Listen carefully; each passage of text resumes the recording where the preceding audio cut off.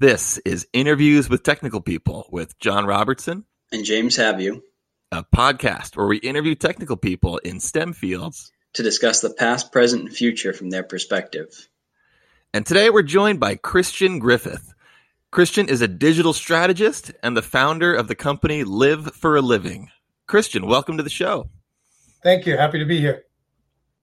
Christian, you mind telling us in your own words, just to start out, what is it that you do? I say digital strategist, and a lot of times then the next question is, what does that mean? I spent 20 years in the ad agency business, and I've also been an entrepreneur. So, I come at things from a branding perspective, but I help brands and companies both, large, all the way up to Fortune 500, all the way down to small CrossFit gyms regionally, really develop their internet strategy and their internet communication strategy to build their business. And are those techniques you've used for your own branding as well? Oh, absolutely. Yeah. I came up as really web developer back in the 90s. And, that as websites became commodities and it really became about people actually seeing your website, I then morphed into internet marketing, SEO, search engine optimization, search engine marketing. And then, then social hit the scene and, social became a big part of everything that I do, both, from a physical perspective, but also from, an optimization perspective. So I embrace social media intently as well. And then, because I am my own brand now, I have my own company. Once I left advertising, I started my own business. And when I did that, I had to embrace all these tools myself, and I had to utilize these tools myself to grow my own brand. So I love it because, it not only, do I have the knowledge and the experience, but I've been in the trenches. I'm not just a talking head. I've been in the trenches. I do the work. I know how to code. I know how to communicate. I know how to tell others to communicate, and works out really well. It's a great place to be right now. You talk about doing this in the 90s. Did you go to school for, all that coding stuff, or you just kind of figure it out when everything was getting big back in the 90s, or how'd you get into it? Yeah, I figured it out. Excite, Hotbot, and Yahoo were the hot search engines back in the 90s. And I had graduated from college and came back from a stint in Costa Rica for a while and came back. And I'm like, okay, what am I going to do in my degree? I graduated with a marketing degree from the University of South Carolina with a computer science minor. But all of my computer science, colleges have always been way behind. I was learning how to program in Pascal and COBOL and all of these like old school bank languages and stuff, right? So, it wasn't really applicable. But I was a huge fan of the internet, and I didn't really know what I was going to do in my life. I saw, I've been an ocean lifeguard all growing up. I grew up at the beach my whole life. I've been ocean lifeguard for many years. I know how lifeguard businesses work. And in Naples, Florida, they were looking for someone to start a lifeguard business. So, green me, naive me, I'm like, I'll put together a business plan and I'll go down there and present it and they'll hire me and I'll build a lifeguard business in Naples, Florida. Man, that was my first experience with good old boy business. I got down there and pretty much got laughed out of the room by local business guys that knew they were getting the contract. And who is this kid in flip-flops and shorts rolling up in here going to run the show, right? Like it just wasn't going to happen to them, right? And I was very defeated. And I went to this coffee shop. And I'm sitting there, I'm talking with the lady, and newspaper sitting out, back when people read newspapers, right? Naples Daily News actually sitting on the counter. And there's a little square ad that said online consultant needed. And I'm like, I know the internet, because my grandfather had always kept me, I kind of left out of the story. My grandfather and I used to build computers together when I was a kid. So, it kind of gravitated into the internet. And so I'm like, I know how to use the internet. Now, this is 1997. So people weren't doing much with the internet yet, right? And so I'm like, I should go talk to him, Naples Daily News. I just got shot down for the lifeguard thing. How worse can it be? So I go rolling into the Naples Daily News, and it was very much like you would expect, like you'd expect to see on TV, almost kind of like Mad Men or something. It was like a row of females sitting across about 5 different desks, and they were all had headsets on, and they're answering the phone over and over again because it's a newspaper, right? And I walk in with the ad and I say, hey, and I talk to a woman, her name is Penny. And I walked up to Penny and I said, hey, I saw this ad in the newspaper. I'm pretty good at the internet. I'd like to talk to somebody about this job. And I found out later that she goes, okay. And she got up, went back to this guy, Phil, who led the internet department at the Naples Daily News. She went back to him and she goes, there's this kid out here and he's in flip-flops and shorts and he says he knows the internet. And Phil goes, well, this I got to see. So he gets up and comes out and he doesn't even call me back. We sit in these like chairs in the lobby or this couch in the lobby. And, we start talking and, I think I kind of impressed him with my knowledge of the internet at the time. And he's like, well, let's see what you can do. So he takes me finally back to a computer and he's like, what do you know how to do on the internet? I said, well, where'd you go to college? He goes, oh, I went to University of Oklahoma or Oklahoma University. And I'm like, okay, cool. So I found a bunch of alumni. He played basketball there. I found out that he played basketball there. I found where his number was. I found all these various things that he didn't even know were out on the internet. This is early internet, right? Just the fact that he could utilize search engines well, was enough for him. They hired me on the spot. And my role was to help them get online before the Fort Myers News Press. So the Naples Daily News, which was a Scripps Howard newspaper out of San Diego, was competing against the Fort Myers News Press, which was a Knight Ridder newspaper. And so, they wanted to get online first and we did it. We won it. And then I created a couple of new things like a coupon corner because back then it was impossible to get anyone to advertise on the internet. So I came up with an idea that, well, hey, if you're a local business in Naples, we'll put a coupon up. People can print it and they can bring it into your business. And that way you can judge how well the ROI is working, right? And, just little things like that kind of skyrocketed my career. And then next thing you know, I'm in Atlanta sitting at a major ad agency away from the beach for the first time in my life as a I don't even know what my title was. It was like, I think it was website developer or something. But, all of a sudden now I'm building, $500,000 websites. It's like, whoa, 27 years old. How'd this happen? I'm willing to build a website for about $750. So, yeah, that was the beginning.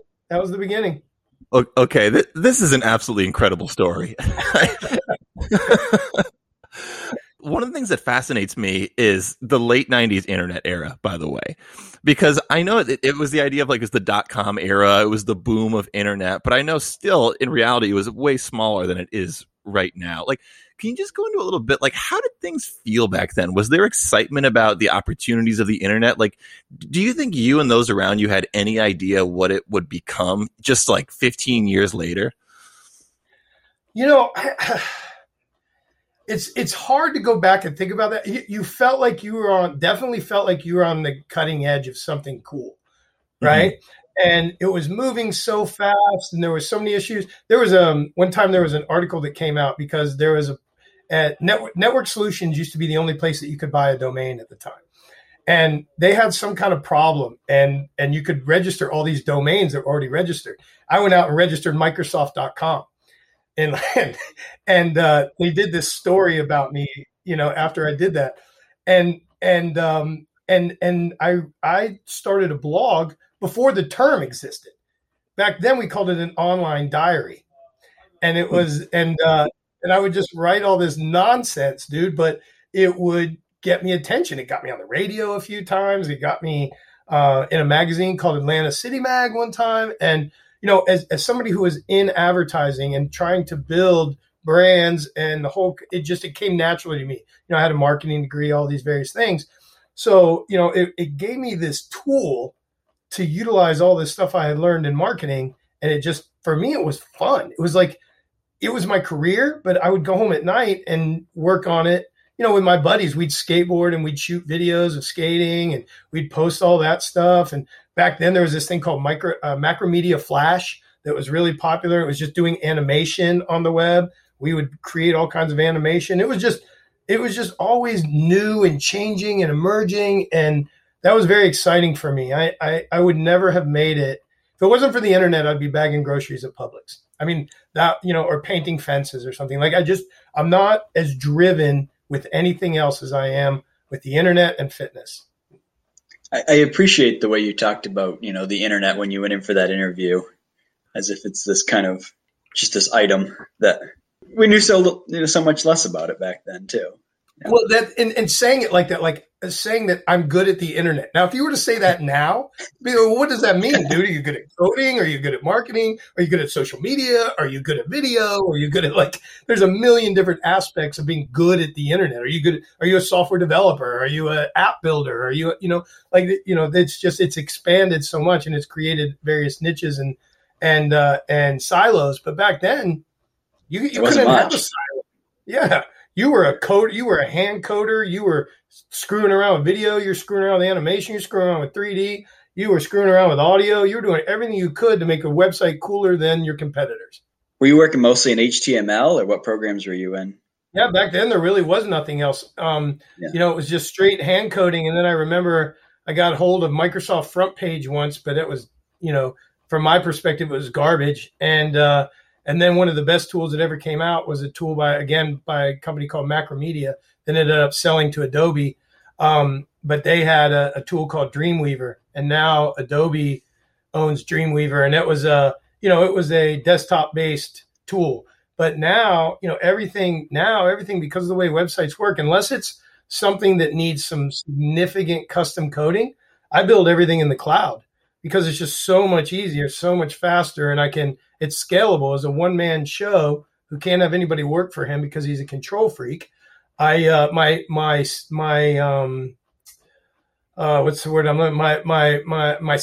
ceiling on my just time and things that I can do. I've hit my sustainability level, I guess is what I'm saying. And, with about 13 to 17 clients right now at any one time, it's a ton of work.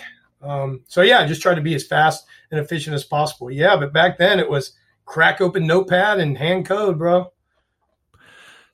So, and I was thinking about this too. I was thinking about the word like digital strategist, right? And for some reason I was honing in on the word digital. So there's clearly something that you do that distinguishes itself from just general strategy, right? This is not just brand strategy. This is not just anything else. It's specifically digital. And so can you kind of define that a little bit for how that might be differentiated from how things were done before the advent of the internet?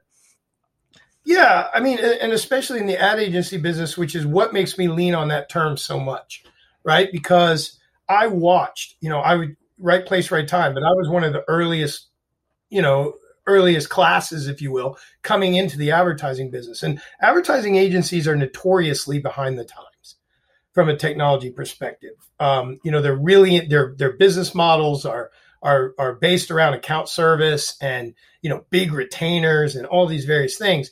And I was watching that change, right? Like all of a sudden, companies didn't want to pay these huge retainers to agencies that moved at really slow paces when they could hire these experts at these individual talents that were far better and, by the way, far cheaper. So I started to watch advertising like really shift, and especially when you had all these old school people in the agency that have been there forever, call them media buyers, right? That were placing ads in magazines and stuff. Dude, magazines were going away. Newspapers were going away. Traditional PR as we know it, right? Traditional PR relationships, traditional, public relationships where, a PR guy in an agency had a Rolodex of newspaper contacts and stuff. That was all going away. Like, it was all disappearing. Media planning was now no more planning newspapers and TV. It was planning internet ads. And, and I just watched all that. And I was like, you know what? I never want to work on the traditional side. It's dying. It is a dying dinosaur. Branding will never die because people buy brands. They don't buy things. They buy brands. They buy a feeling. And that will never die. But the tactics that were being used to drive brand was changing. And I wanted to be on the forefront of that change. So I define everything that I do as digital. And when people ask me, do you do any traditional? Do you create print ads? Nope. There are people better than me at that. And quite honestly, it's arduous for me because you're dealing with printers with old school technology and blah, blah, blah. I just don't want to deal with it. I deal in digital only. Okay, another question I want to ask, because we're talking a little bit about brands now. Can you give me kind of in your definition, like what is a brand? And the reason I ask is I feel like a lot of people think a brand is kind of narrow. They think it's a logo or a look. But I'm curious what you think, because in my view, it's a lot more than that. But what do you think there? Well, I mean, I agree with you. Obviously, I mean the quite honestly, the logo and let's say a definer line or any of those types of visual communications, they should actually be representing the brand. They aren't the brand; they're representing the brand. The Okay. brand, there are certain elements to a brand. You have a brand voice, right? You have a brand personality. Gary Vee is a great example of a brand, especially, do you know Gary Vee? He's a kind of a hotshot digital marketer. Trying to think, Mark Cuban. You guys are all familiar with Mark Cuban, right? Yep. No. From Shark Tank or whatever.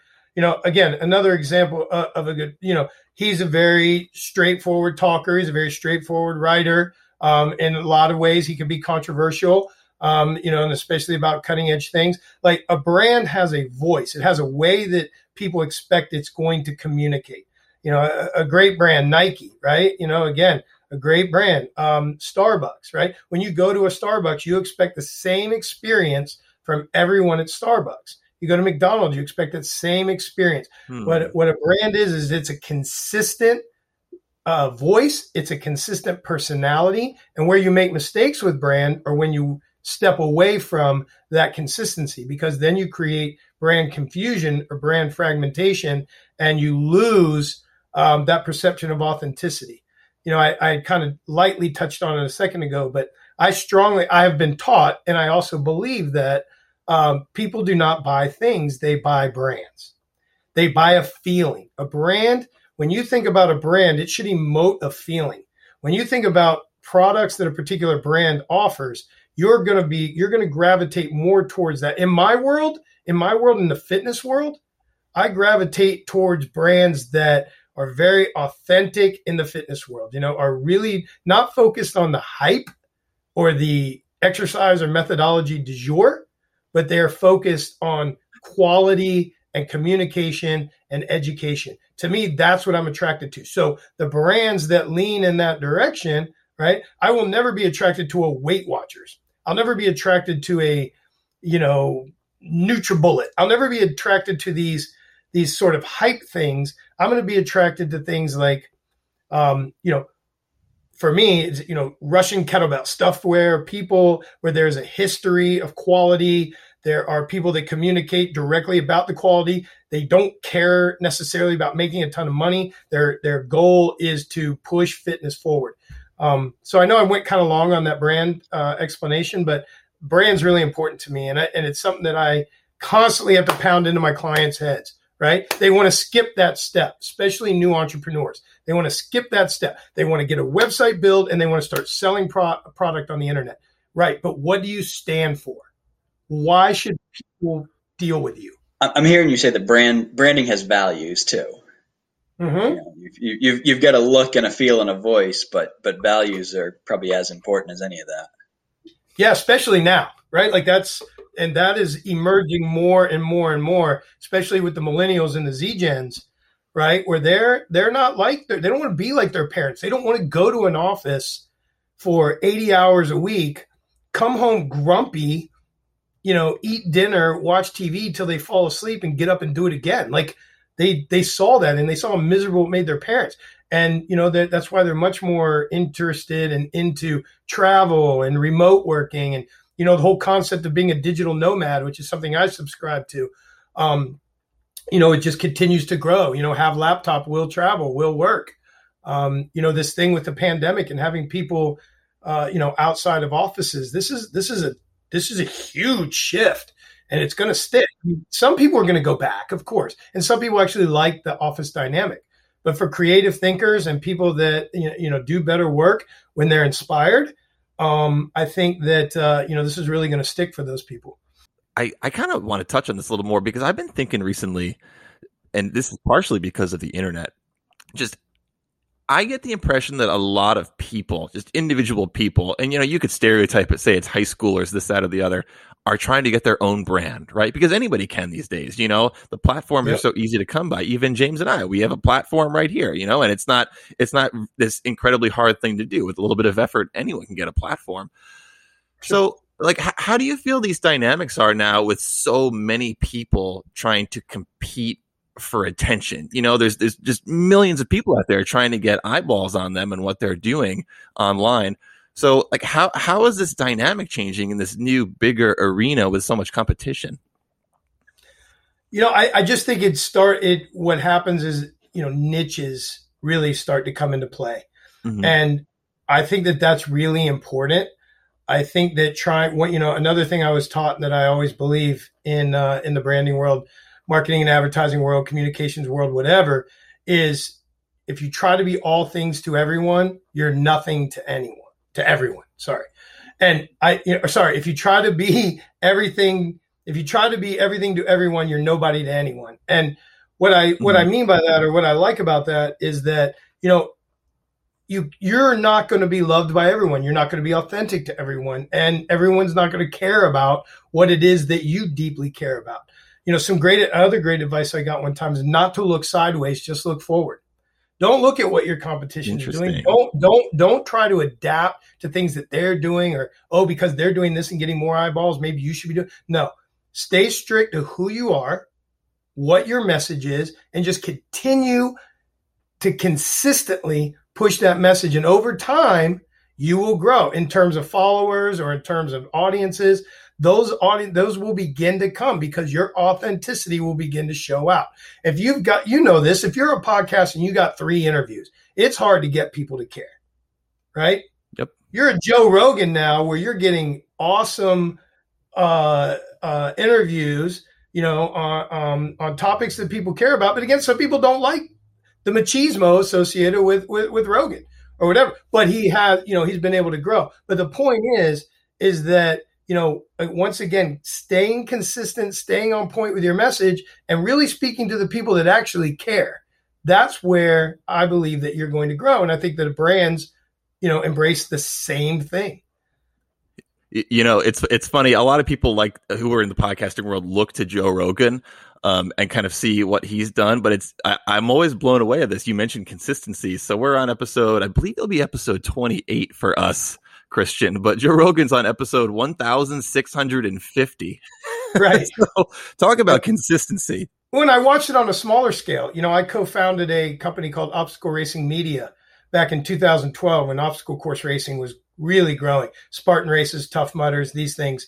And the reason I embraced it and wanted to create a media company around it was because I believed that the primal nature of man was being suppressed in these office environments, right? We were spending more and more time. I used to, in some talks that I do, I like to give this analogy, but one day I woke up when I'm living in Atlanta and I thought about my life and I'm like, you know what?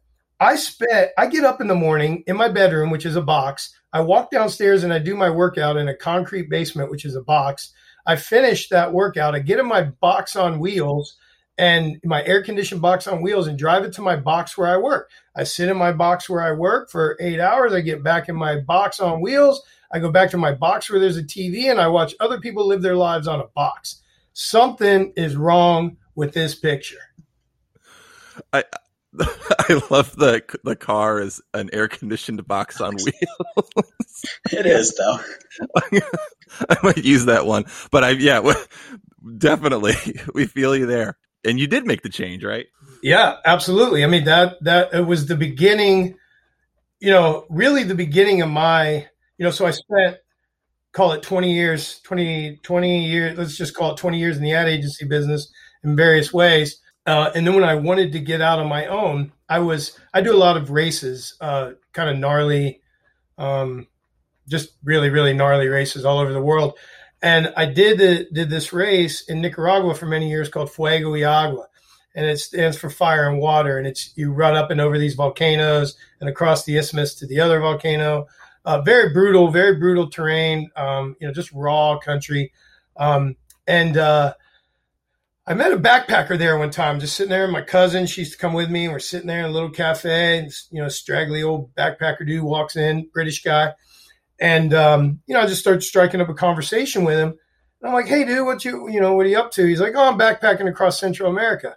So I'm trying to hit all the countries and hang out for a while. And I'm like, oh, dude, that's super cool. I'm like, and at the time, I'm still working at the ad agency, right? So I'm like, well, how's work give you that much time off? He's like, oh, no, I quit. So for me, I'm looking at my $3,000 a month mortgage and my McMansion in Atlanta, and I'm like, what? Like, you quit? Like, you can do that? Yeah. Like, what are you going to do when you're done backpacking? And he goes, well, I'll probably get another job. And I was like, this dude, like, he's just breaking it down on the simple, right?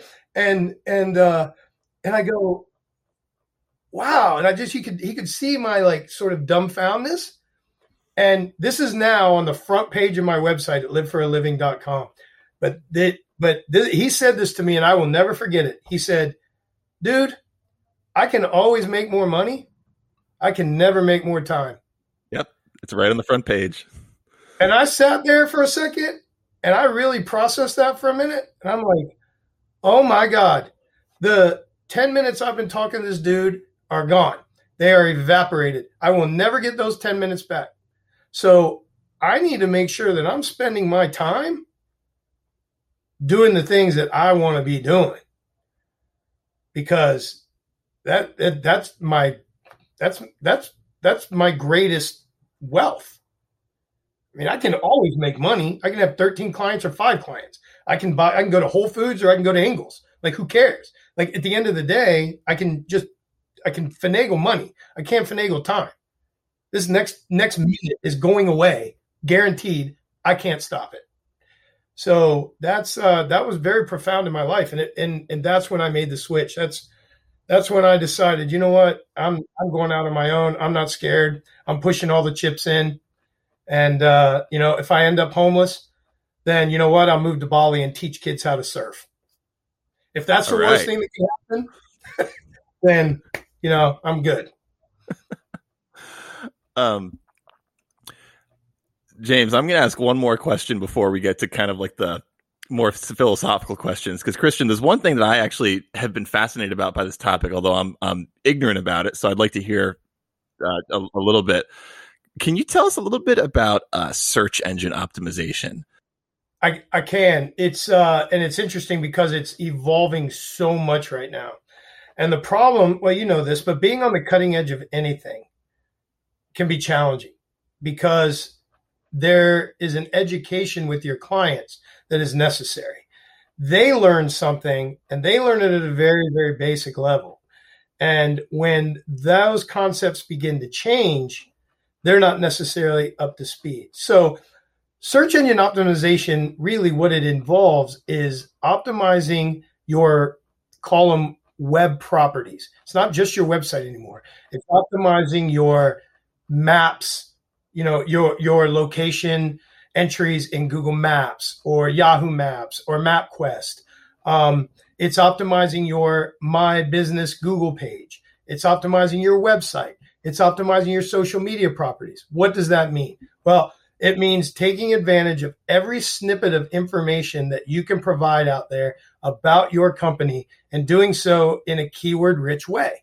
If I am selling supplements, nutritional supplements, it's important that every one of my social properties, my website, everything, speak about supplements, right? Very, very basic, very simple. You'd be surprised, though, when you do an audit on a company of what they're selling, but how they're presenting it is completely different or not advantageous or not optimized to help them sell better. So then I can also plug brand into that and say, okay, great. Well, you're doing the same thing as supplement company B and the same thing as supplement company C. So what makes you different? Well, that's when we bring brand into it. So utilizing keywords, important keywords and phrases that people would type into a search engine, that's sort of our foundation, or words that we know we need to use, but the way we express ourselves or the way we write the copy is in our brand voice. And that's what differentiates us from the other supplement companies, if that makes sense. Now, what is very different and changing is that it used to be just about the keywords on your website or your internet properties and about the number of links, the number of people you had actually linking to your website. Well, nowadays, that's become, the system has been gamed by what they call black hat SEOs, but people that will just, create all these crazy pages across the internet, point them to their page, put a bunch of nonsense keywords on them. And in the end of the day, that never really works. Like it works in the short term. But then Google, usually using Google as an example, Google will figure that out and algorithmically, start to penalize those sites, and then they lose. So if you're an e-commerce driven site, that's a really bad place to be, right? When all of a sudden you were ranking well, and now you have no rankings, and trying to fight your way back is pretty much impossible. But now SEO is so much different. Search engine optimization is so much different. The algorithmic clues and keys are changing so much now. It's about page experience and speed. And this is mostly because of multiple display devices, whether it's tablets or mobile phones, right? People's data plans can be much slower than your Wi-Fi at home. So now website speed and optimization as it relates to page experience, you not having, let's say, drop-down navigation that comes over elements on your page that need to be clickable. How many times have you pulled up something on your mobile phone, a pop-up comes up, and you can't X out of it? So you can't even look at what's on the content on the phone because this pop-up has, covered your entire screen. You try to shrink it and then hit a button, but because your finger's already on there, it won't work. It's maddening, right? So really what search engine optimization is morphing into is it's not, I don't want to say going away from keywords and links because those are still algorithmic clues that tell the search engines what pages are popular, but now page experience has a tremendous amount of power. So you're saying this page experience is now like one of the inputs into the search engine optimization. I'm just curious, like, how is that? Like, how do the search engines know? Like, how is that quantified? Yeah. So you have if you analyze code. So let's say you're using Google Analytics as your analytics engine, as your metrics tool, as your web traffic tool, right? Which I would say 100% of my clients use it, but I would say 90% of any client I've ever come across uses Google Analytics.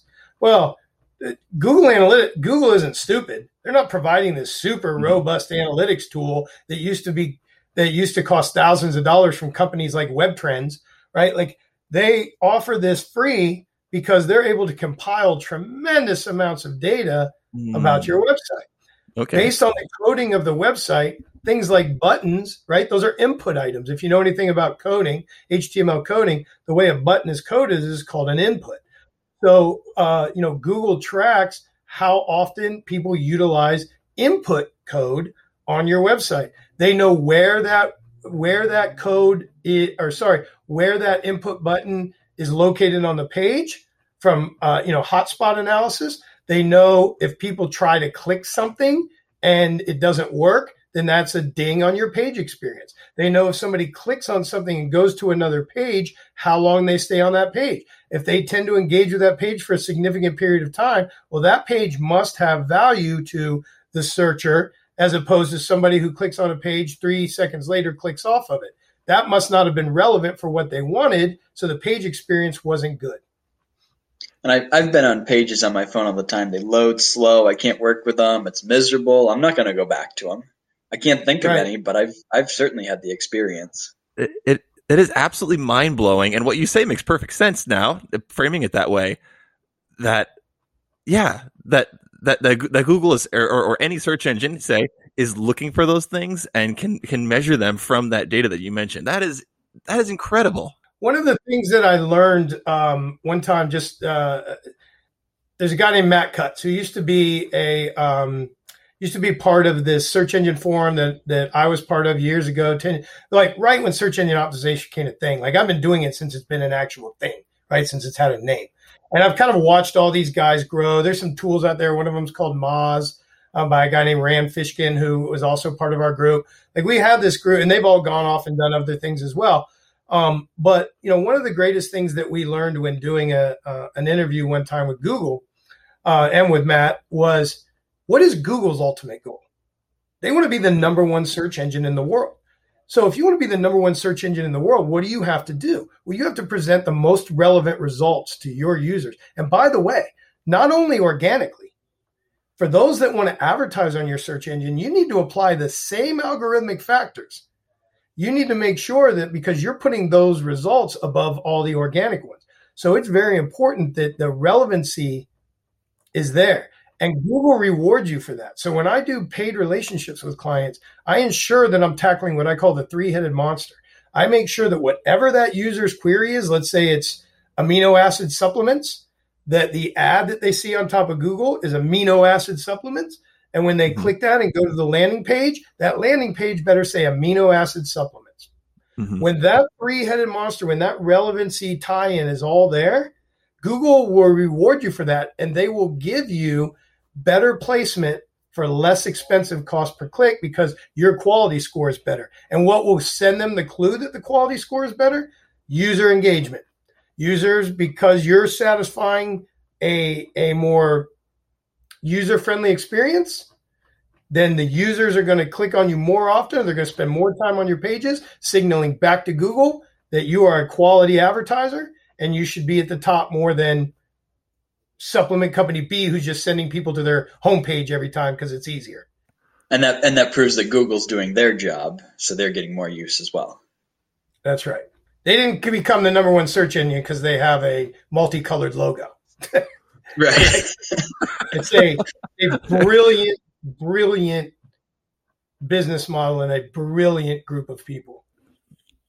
Thank you for sharing that, Christian, because like honestly, that was one of the big things going into this episode. I was like, man, I'll bet Christian can help some of my ignorance on this topic.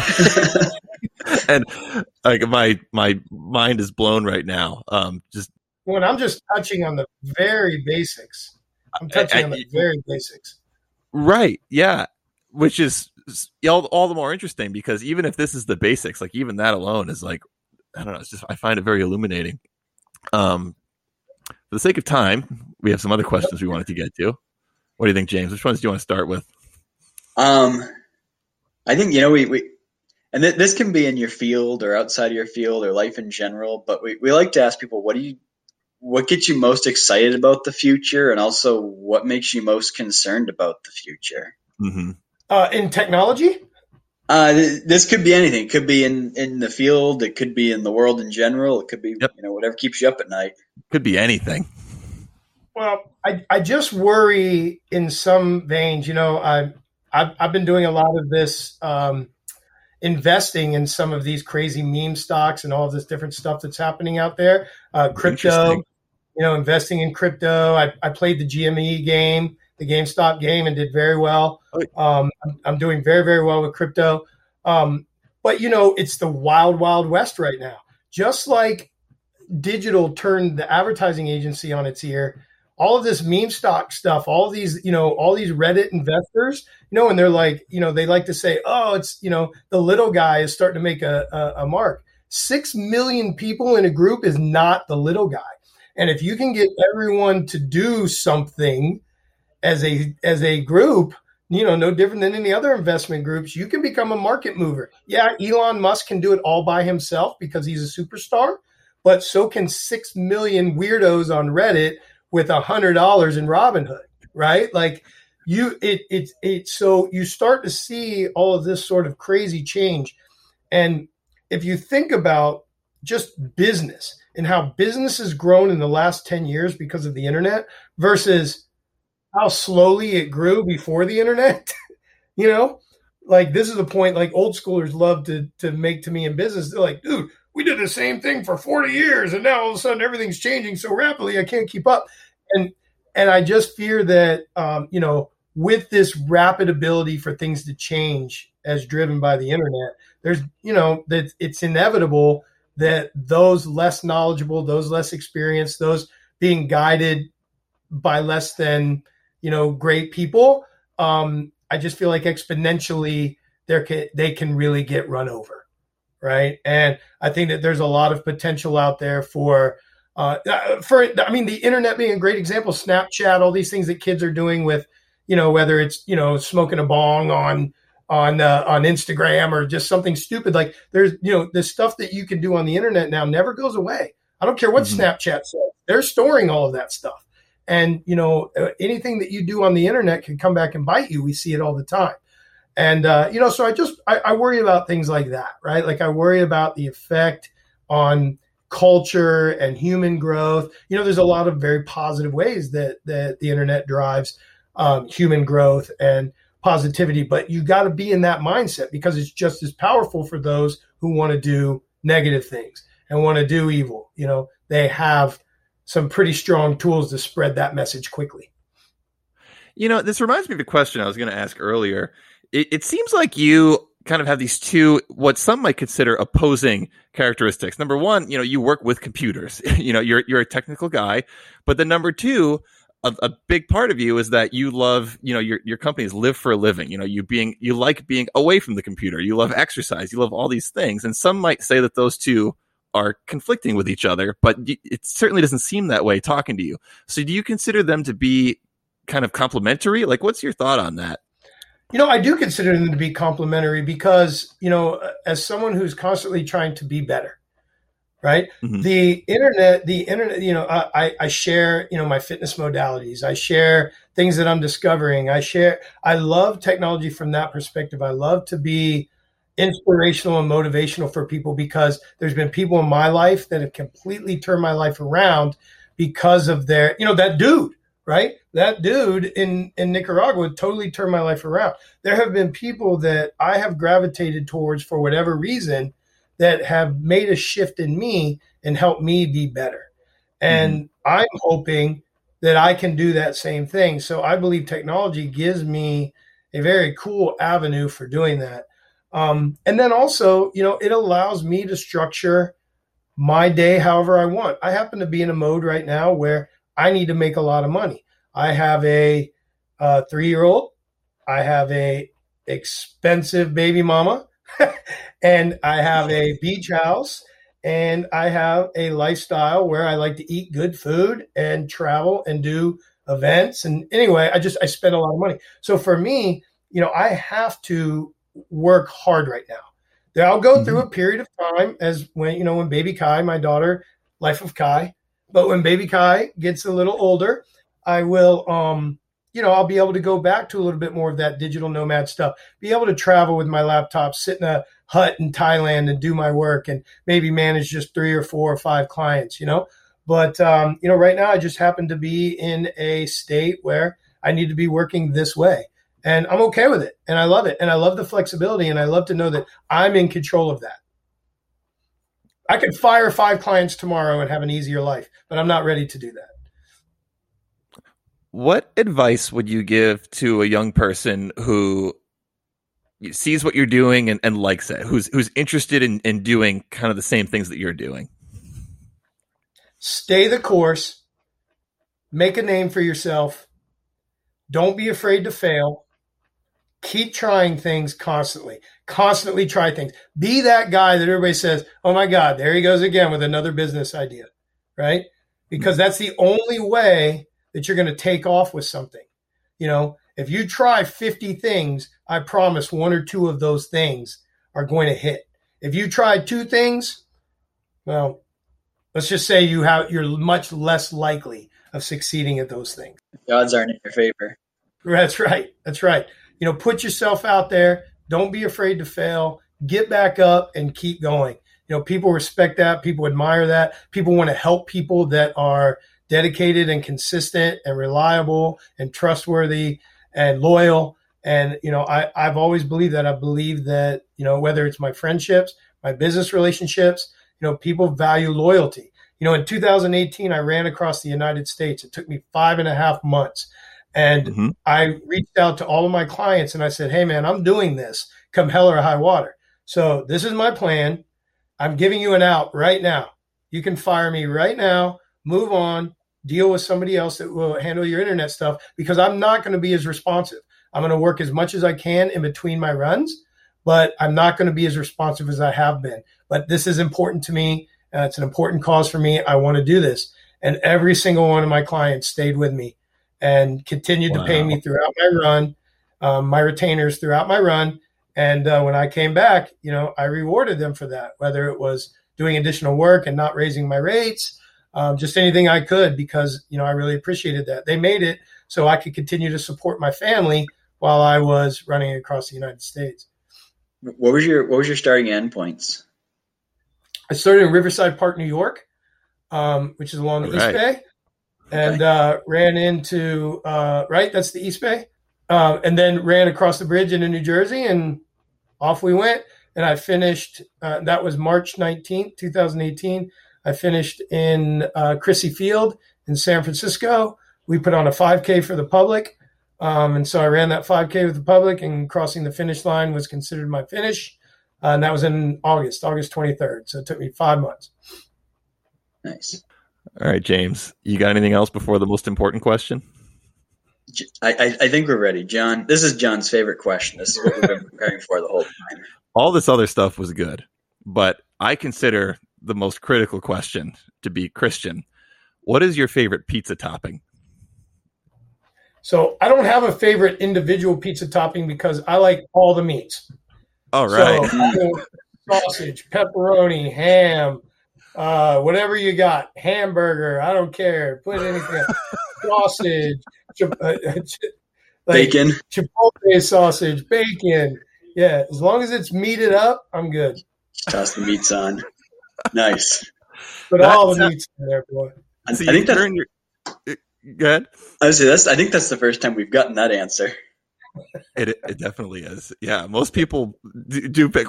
Well, it sounds like you turn your pizza into a protein delivery vehicle. Oh, absolutely. Yeah, I can eat like one slice because it's so much stuff. I can just picture a slice just with things falling off of it because there's so much on there. Yeah. Oh yeah, 100%, dude. 100%. I love that answer. We're pizza people over here, and we will remember that one. See, that's a first. All right, Christian. The last question that we typically like to ask is, if anyone wants to follow you, how could they find you? Websites, social medias, or anything like that you want to plug? Yeah, I mean, I've got a lot of those individual properties. I would just say, really right now, if I wanted to plug anything, it would be runtoheal.org, which is RUN, the number 2, HEAL.org. And I know doing that in audio makes it impossible for people to find, but if they can go to your website, maybe click on it or something. But yep, we'll link to it. Yeah, and that really tells a story of my run. Excuse me, tells the story of my run across the country. But it talks about sort of how all that came to be, and what my cause is, and what I stand for. And I think that it ties all of the things that we talked about here, that I talk about in other podcasts when I talk about athletics or events. It kind of ties all of that into one resource. And again, it's important to me that message be heard. I know I told you early on that I don't love always talking about it, but when I finished my run across the country, I did 30 podcasts, right, about my cause, and it just, it just started to wear on me, like emotionally. But again, runtoheal.org. I think it's a great story. It's one of my greatest accomplishments. And you can just learn a little bit more about me. And if you ever want to reach out and ask any questions, I'm a 1,000% open book. I can attest to that. Very good. We'll put a link in the show notes so anyone can just go ahead and click and be redirected right there. And with that, I think that's a show. What do you think, James? Yeah, we appreciate you talking to us and about, something different than you usually talk about. That's another thing we want to stress to our listeners is there's a lot more to Christian's story. And we didn't even hit the well-known points of it. So go ahead and read up on that. And that's okay, man. Like it's been a long time since I got to talk about technology and business, and I really enjoyed that today. So thank you. Very good. Yep. Thanks for joining us, Christian, and have a great rest of your week. You got it. You too. All right. Thank you.